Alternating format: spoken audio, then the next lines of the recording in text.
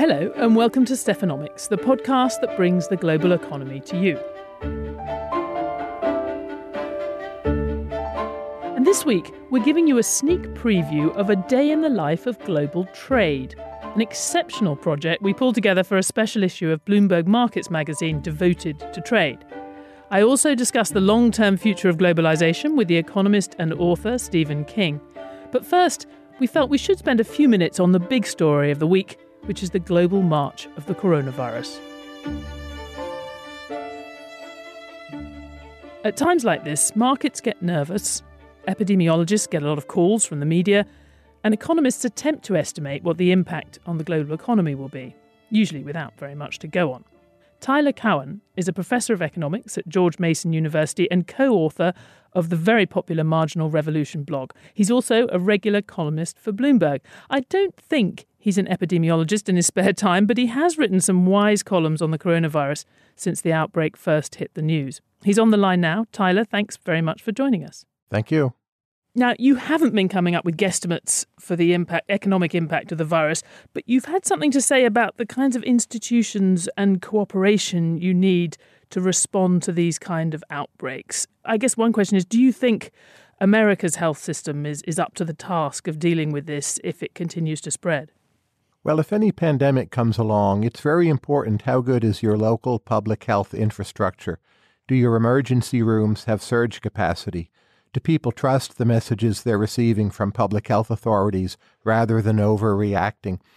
Do you have the ability over longer stretches of time to gear up vaccine production once you have a vaccine? So the best way to approach remedying the costs of a pandemic is not to quarantine everyone, which is usually not going to work, but to think about response and trust within your system and just the robust decentralized properties of how you're going to deal with all of the various small issues.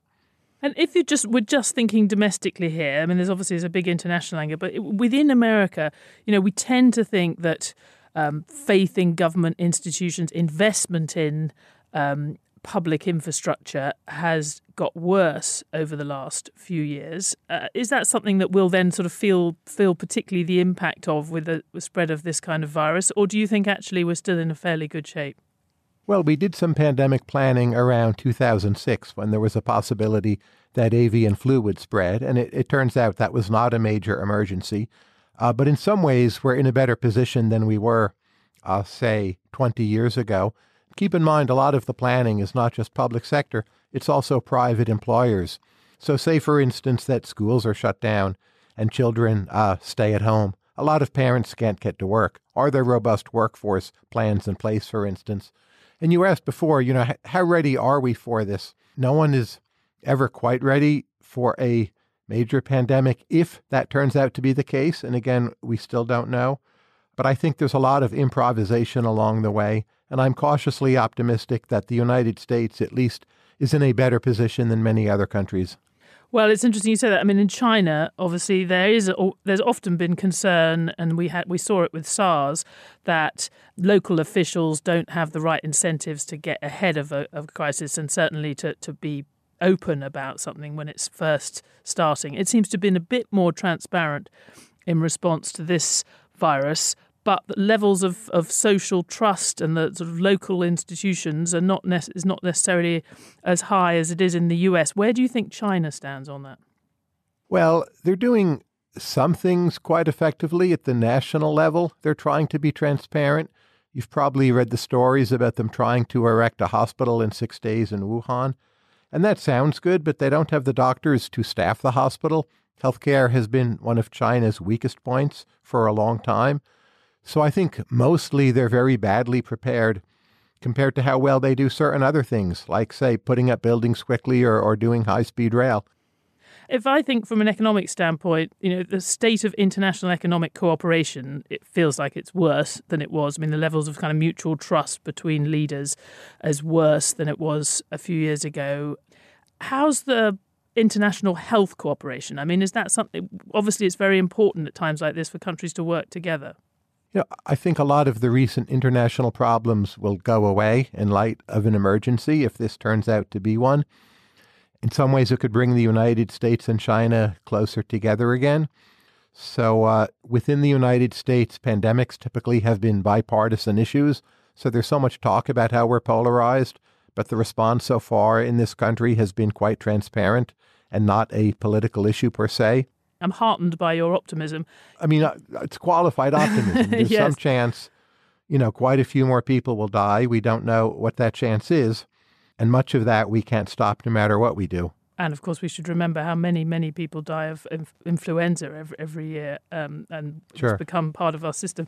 I mean, I guess finally, just when we worry about maybe the changes that have happened in the U.S. and other places in the last few years, social media. We now worry, takes a particular political trend and then makes it worse, tends to magnify it. Could it also magnify the downsides of this epidemic, for example, by spreading fear, misinformation? I mean, is that something we could worry about? We should worry about it, but I am hopeful so far that social media will do more good than harm. And it does give people accurate information if you know where to find it. I would just suggest to listeners not to jump at scare stories, not to panic. Make sure anything you're reading or passing along actually is true. If there's anything that makes a response to a public health problem worse, it is false information and panic. And the same thing applies to the many remedies that are already coming online as well. Tyler Cowen, thank you very much for joining us. Thank you.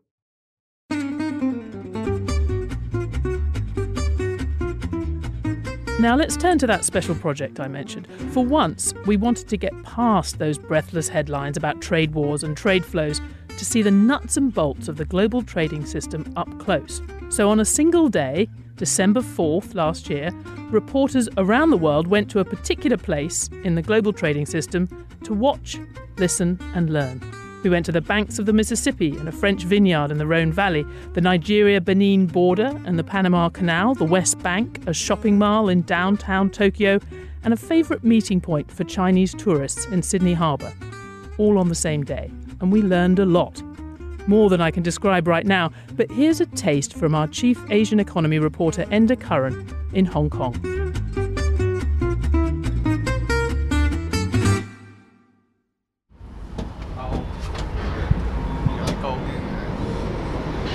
Okay.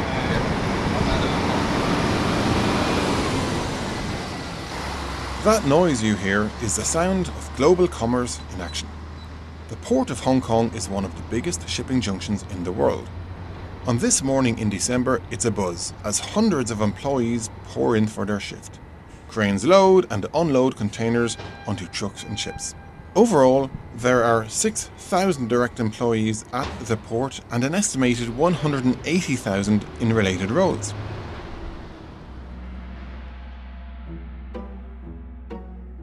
On this day, there are few obvious signs of the trade war between the US and China. It might look like business as usual, but Hong Kong has been caught in the middle of trade and political tensions between the world's two largest economies. And that is not all. Volumes in Hong Kong have been on the decline for the last several years, so it's hard to pinpoint everything on the trade war. There are other issues here. Peter Levesque is the CEO of Modern Terminals, one of the companies that runs Hong Kong's port. When I talked with him, he was about to return to the US in a different role, but his 25 years in Asia makes his perspective valuable. Levesque was noting that not all of the decline in volumes reflects the barrage of higher tariffs. There's also stiffer rivalry from neighbours in Asia, slowing global demand, as well as the rise of Chinese and regional competition. The uncertainty piece is something that businesses don't really like to deal with, and you want to do a 3 and a 5 year strategic plan. We're trying to do plans that last 1 or 2 weeks depending on which tweet comes out, and it's very difficult to try to get a handle on what to expect, and what we're trying to do is just deal with what's in our control. While Hong Kong may no longer be the merchandise trade conduit for China that it once was, it remains a vital source of capital and know-how. Trading and logistics accounted for around 21% of the territory's economy in 2018. On the port's quayside, I climbed a crane to watch the operators doing their jobs, perched in their cockpits about 12 stories off the ground. They are pulling and prodding levers to maneuver containers onto and off of the ships. The guys in the cranes, they can see for themselves whether there's a ship underneath or not. And the fewer ships, they certainly talk about that. They know what the state of the market is.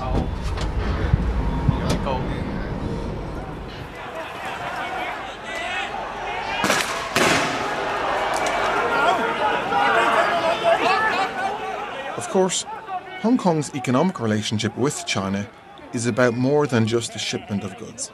Months of political protests have raised questions about the degree of autonomy that Hong Kong is supposed to have and what the political relationship with Beijing will be like in coming years.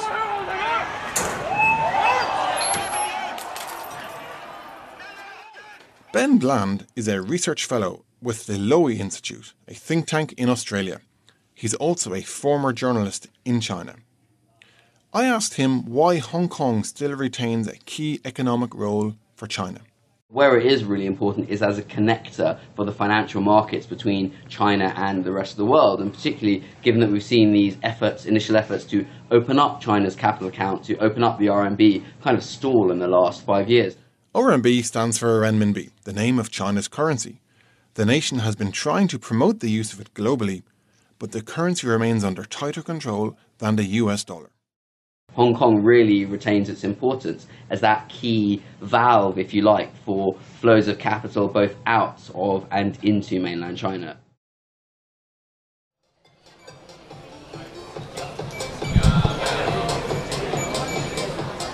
I also recently visited the Hong Kong Toy and Baby Fair, the world's second largest show of its kind.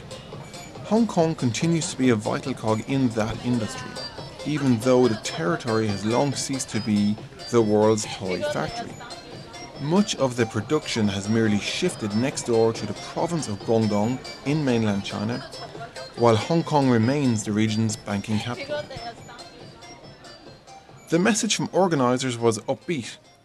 Trade officials expect the recent Phase 1 Accord to boost export of toys from Hong Kong. And they say the holiday shopping season was good. But you can still sense the competition the port is facing. Shipping cost from Shenzhen is cheaper than Hong Kong.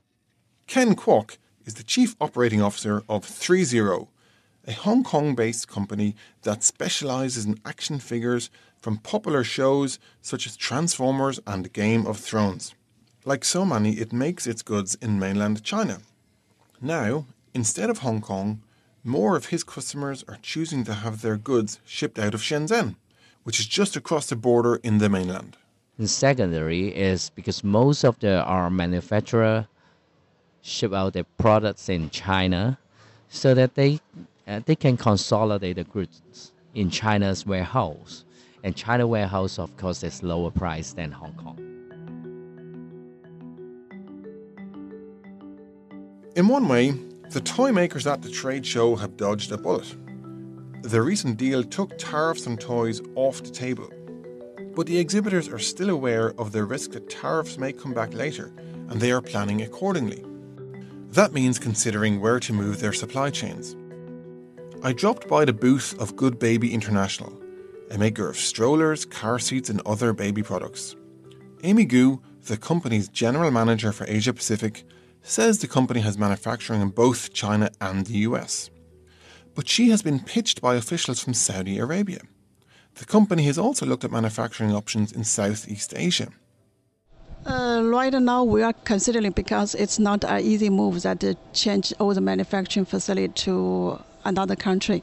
But we are investigating this. So it could be a potential area for the new manufacturing base. That theme of the difficulty in shifting supply chains is a recurring one. I actually met an international yo-yo superstar at the toy fair. His name is Hans van den Elzen, and he's also president of a yo-yo maker called Yo-Yo Factory. Their high-end yo-yos can fetch up to $300. I travel the world. I teach children how to play yo-yo. I'm a professional yo-yo instructor. I've been in the Guinness Book 3 times. Van den Elzen creates and designs his products in Arizona. But the yo-yo factory itself is actually in Shenzhen. I asked him if he's considering moving his manufacturing base somewhere else. I want you to imagine a scenario where you're making a product and you constantly have to oversee the production and make sure that everything's being made correctly, and you're very concerned about that. But imagine a scenario where the factory is actually selling the product and helping you distribute it. And in my case, I make yo-yos. So if the children in China are directly communicating back to the factory and they're complaining, hey, there's a problem, the factory is already on top of any problems that are happening. And so I get the benefit of that scenario where the quality control is happening right there in China. And the factory is actually telling me when there's problems rather than me chasing the factory. And of course, I couldn't help but ask him to demo a yo-yo. So this is like a very professional yo-yo. It sells for $25 per hand. And when I say per hand, we actually play with yo-yos, 2 yo-yos, one in each hand. Sometimes the yo-yos actually spin off the string. Okay, so you can play on string, off string, you can play with 2 yo-yos. You could say the yo-yo is a metaphor for what these manufacturers have been through in the past 2 years, swinging repeatedly between tariff threats and hopes of trade peace. On top of that, the protests in Hong Kong show little sign of fading. It all adds up to a less certain future for Hong Kong's unique status as a critical economic link between China and the rest of the world. Here's the Lowy Institute's Ben Bland again. People are less confident about investing in the future because the political relationship is so important to Hong Kong's future. It has long been this bridge, as I was saying, between China and the outside world, and in a different, happier time that was a great advantage. But now, partly because of the domestic tensions and partly because of the outside environment, the U.S. China tensions, being stuck between the US and China, between the rest of the world and China, doesn't necessarily look that advantageous. For Bloomberg News, I'm Enda Curran.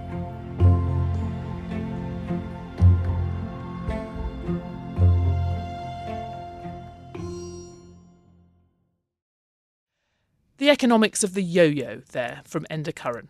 I wonder how many of you saw that metaphor coming down the track a mile off.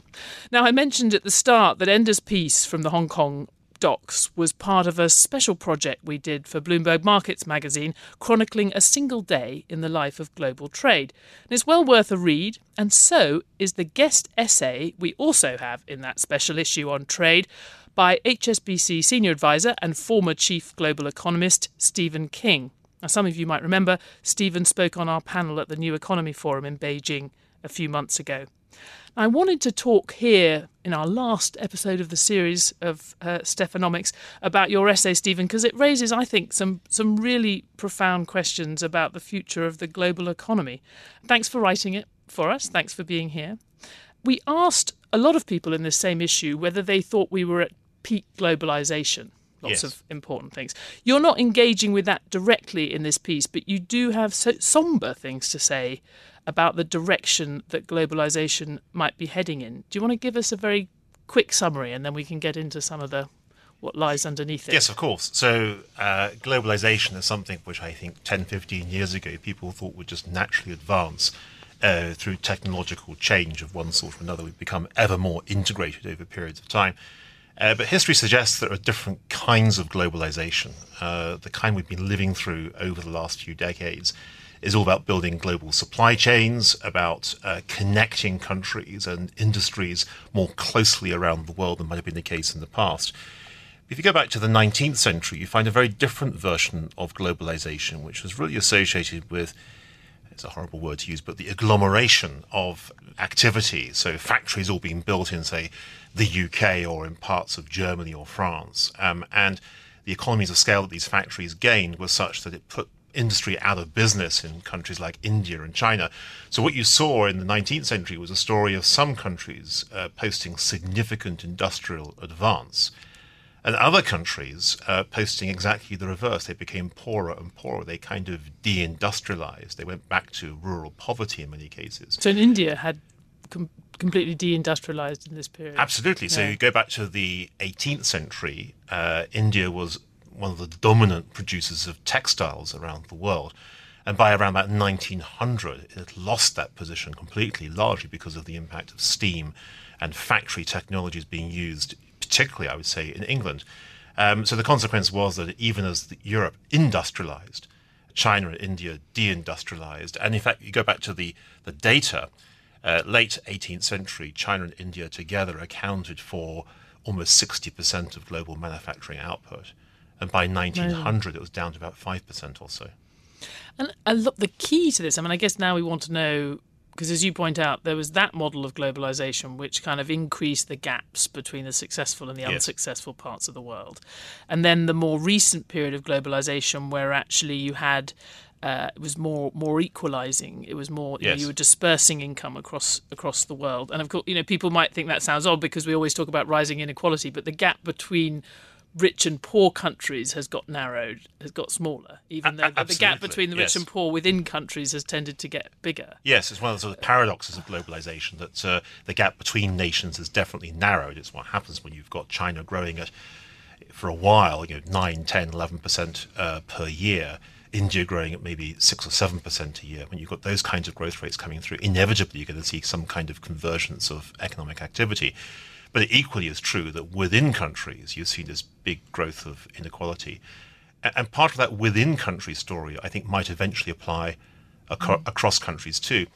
And the reason for that is that within countries, it's not just about the impact of globalization, shutting down factories and so on. It's also about the impact of technology. That technology, through robotics and artificial intelligence and so on, has led to a huge reduction in the number of people employed in a variety of different industries, manufacturing most obviously, but also increasingly in clerical jobs and so on. And what happens is these people lose their jobs in those particular industries. They then find new jobs, but often at a lower rate of pay. So you end up with maybe a limited number of people who are the Facebook founders or the WhatsApp founders or whatever, who do incredibly well, but at the same time there's large numbers of people who have been, in one sense, left behind. I think what is true within countries may begin to also apply across countries too, because of the impact of robotics in reversing global supply chains. So we might now go to a point where there's more, it's winners and losers across the global economy rather than, the great justification and the case for globalization in the last 20 years has been the kind of convergence we were talking about, the good story. The X million people who've been lifted out of poverty is always the sort of number one part of the justification, or the pros of globalization. If the technology we're seeing now is going to shift us more back to that 19th century pattern that you were talking about, where that success is sort of concentrated in different parts of the world. Of course, the winning places are not necessarily going to be the same as they were in the 19th century. No, quite possibly not. You'd certainly argue perhaps that parts of North America and Europe would still emerge as winners in this story. You'd also add, I think, countries like China that would emerge as winners from this story. But there are countries and regions around the world that have not really properly engaged with global supply chains as yet, kind of queuing up to be part of that story. But arguably, they're not going to get there because if you're a company thinking of investing internationally, you might choose to invest in a country that itself is quite risky. We might instead decide that you can do the same thing at home using robots and AI rather than cheap workers abroad. If you think about late 20th century globalization, it was very much a story of capital going in search of that nice combination of relatively cheap but productive workers, and that kind of tied the world together more than had been the case previously. But if it turns out that there are even cheaper robots with nothing in the way of political risk to employ them, then under those circumstances it may be that the global supply chains go into reverse. They shrink, they become narrower. And moreover, if countries begin to believe that they can, in one sense, break away from globalization, it may be that the kind of rules of the game that we've thought of as being so important over the last few decades, the enthusiasm for those rules begins to break down. Yeah, I was going to ask you about that, because what does happen to the flow of trade in this scenario? We started... we were thinking about this kind of sense of peak globalization, but I guess what you're describing is it's sort of the end point of globalization is that we all come home, or that a lot of the production comes home. Does that make these? We're hand-wringing over the future of the World Trade Organization and the weakening effect of things like the U.S. China trade war. Does technology make those things less important or more important? Well, I think technology potentially is a way of hastening the reversal of globalization. That if you happen to be a rich country endowed with large amounts of domestic savings that you can use to invest in robots and AI at home, then in those circumstances, you could do that without having to worry about building those global supply chains.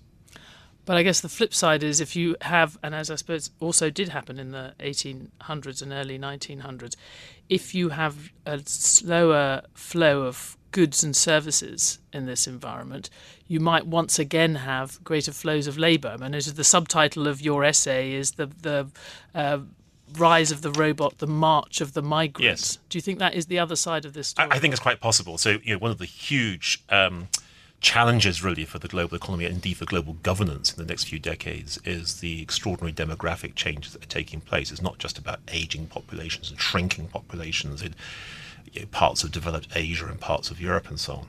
It is also about the enormous growth through baby boomer effects of populations in sub-Saharan Africa and also in the Middle East. Now, if it turns out that global supply chains go into reverse and people born in these areas feel that somehow they just can't get the economic opportunities within their own countries that they perhaps would previously have hoped for, then I think they will go marching. They will look for opportunities elsewhere. And why shouldn't they? Because if life is tough in the particular area they happen to be living in, they probably will go on the march. And one interesting feature, again, of the 19th century is that in the middle of the 19th century, you had huge flows of people from particularly England and Germany to the US, often because they had very high levels of skills in certain areas. Much larger as a share of the population than what we've seen recently. Absolutely. Yeah. And at the same time, though, you had a huge number of people going from Ireland to the US for totally different reasons. These were effectively victims of the potato famine who went in very desperate circumstances. And a little later in the 19th century, as transportation costs came down dramatically, you had a lot more migrants coming through from Southern Europe, from Eastern Europe, who typically were poorer than the people living at that stage in the US, who in many cases were accused of undercutting the wages of those who were already there. So if you like, the type of migrant changed from being highly skilled in many ways to being people who often came from poorer, less educated backgrounds. And of course that created its own separate set of pressures within the countries to which they were heading. So when we look at what's happening currently in terms of the flow of people, let's say, across the Mediterranean to Europe from Africa or from the Middle East, you begin to think the same kind of theme might begin to emerge in a much bigger way in decades to come. One thing I've always liked about you, Stephen, in a world of economists who are constantly being asked to look ahead and make forecasts, you are unapologetic in often looking backwards and looking back into history for insight, which I think is quite a good place to look. Stephen King, thank you very much. Thank you.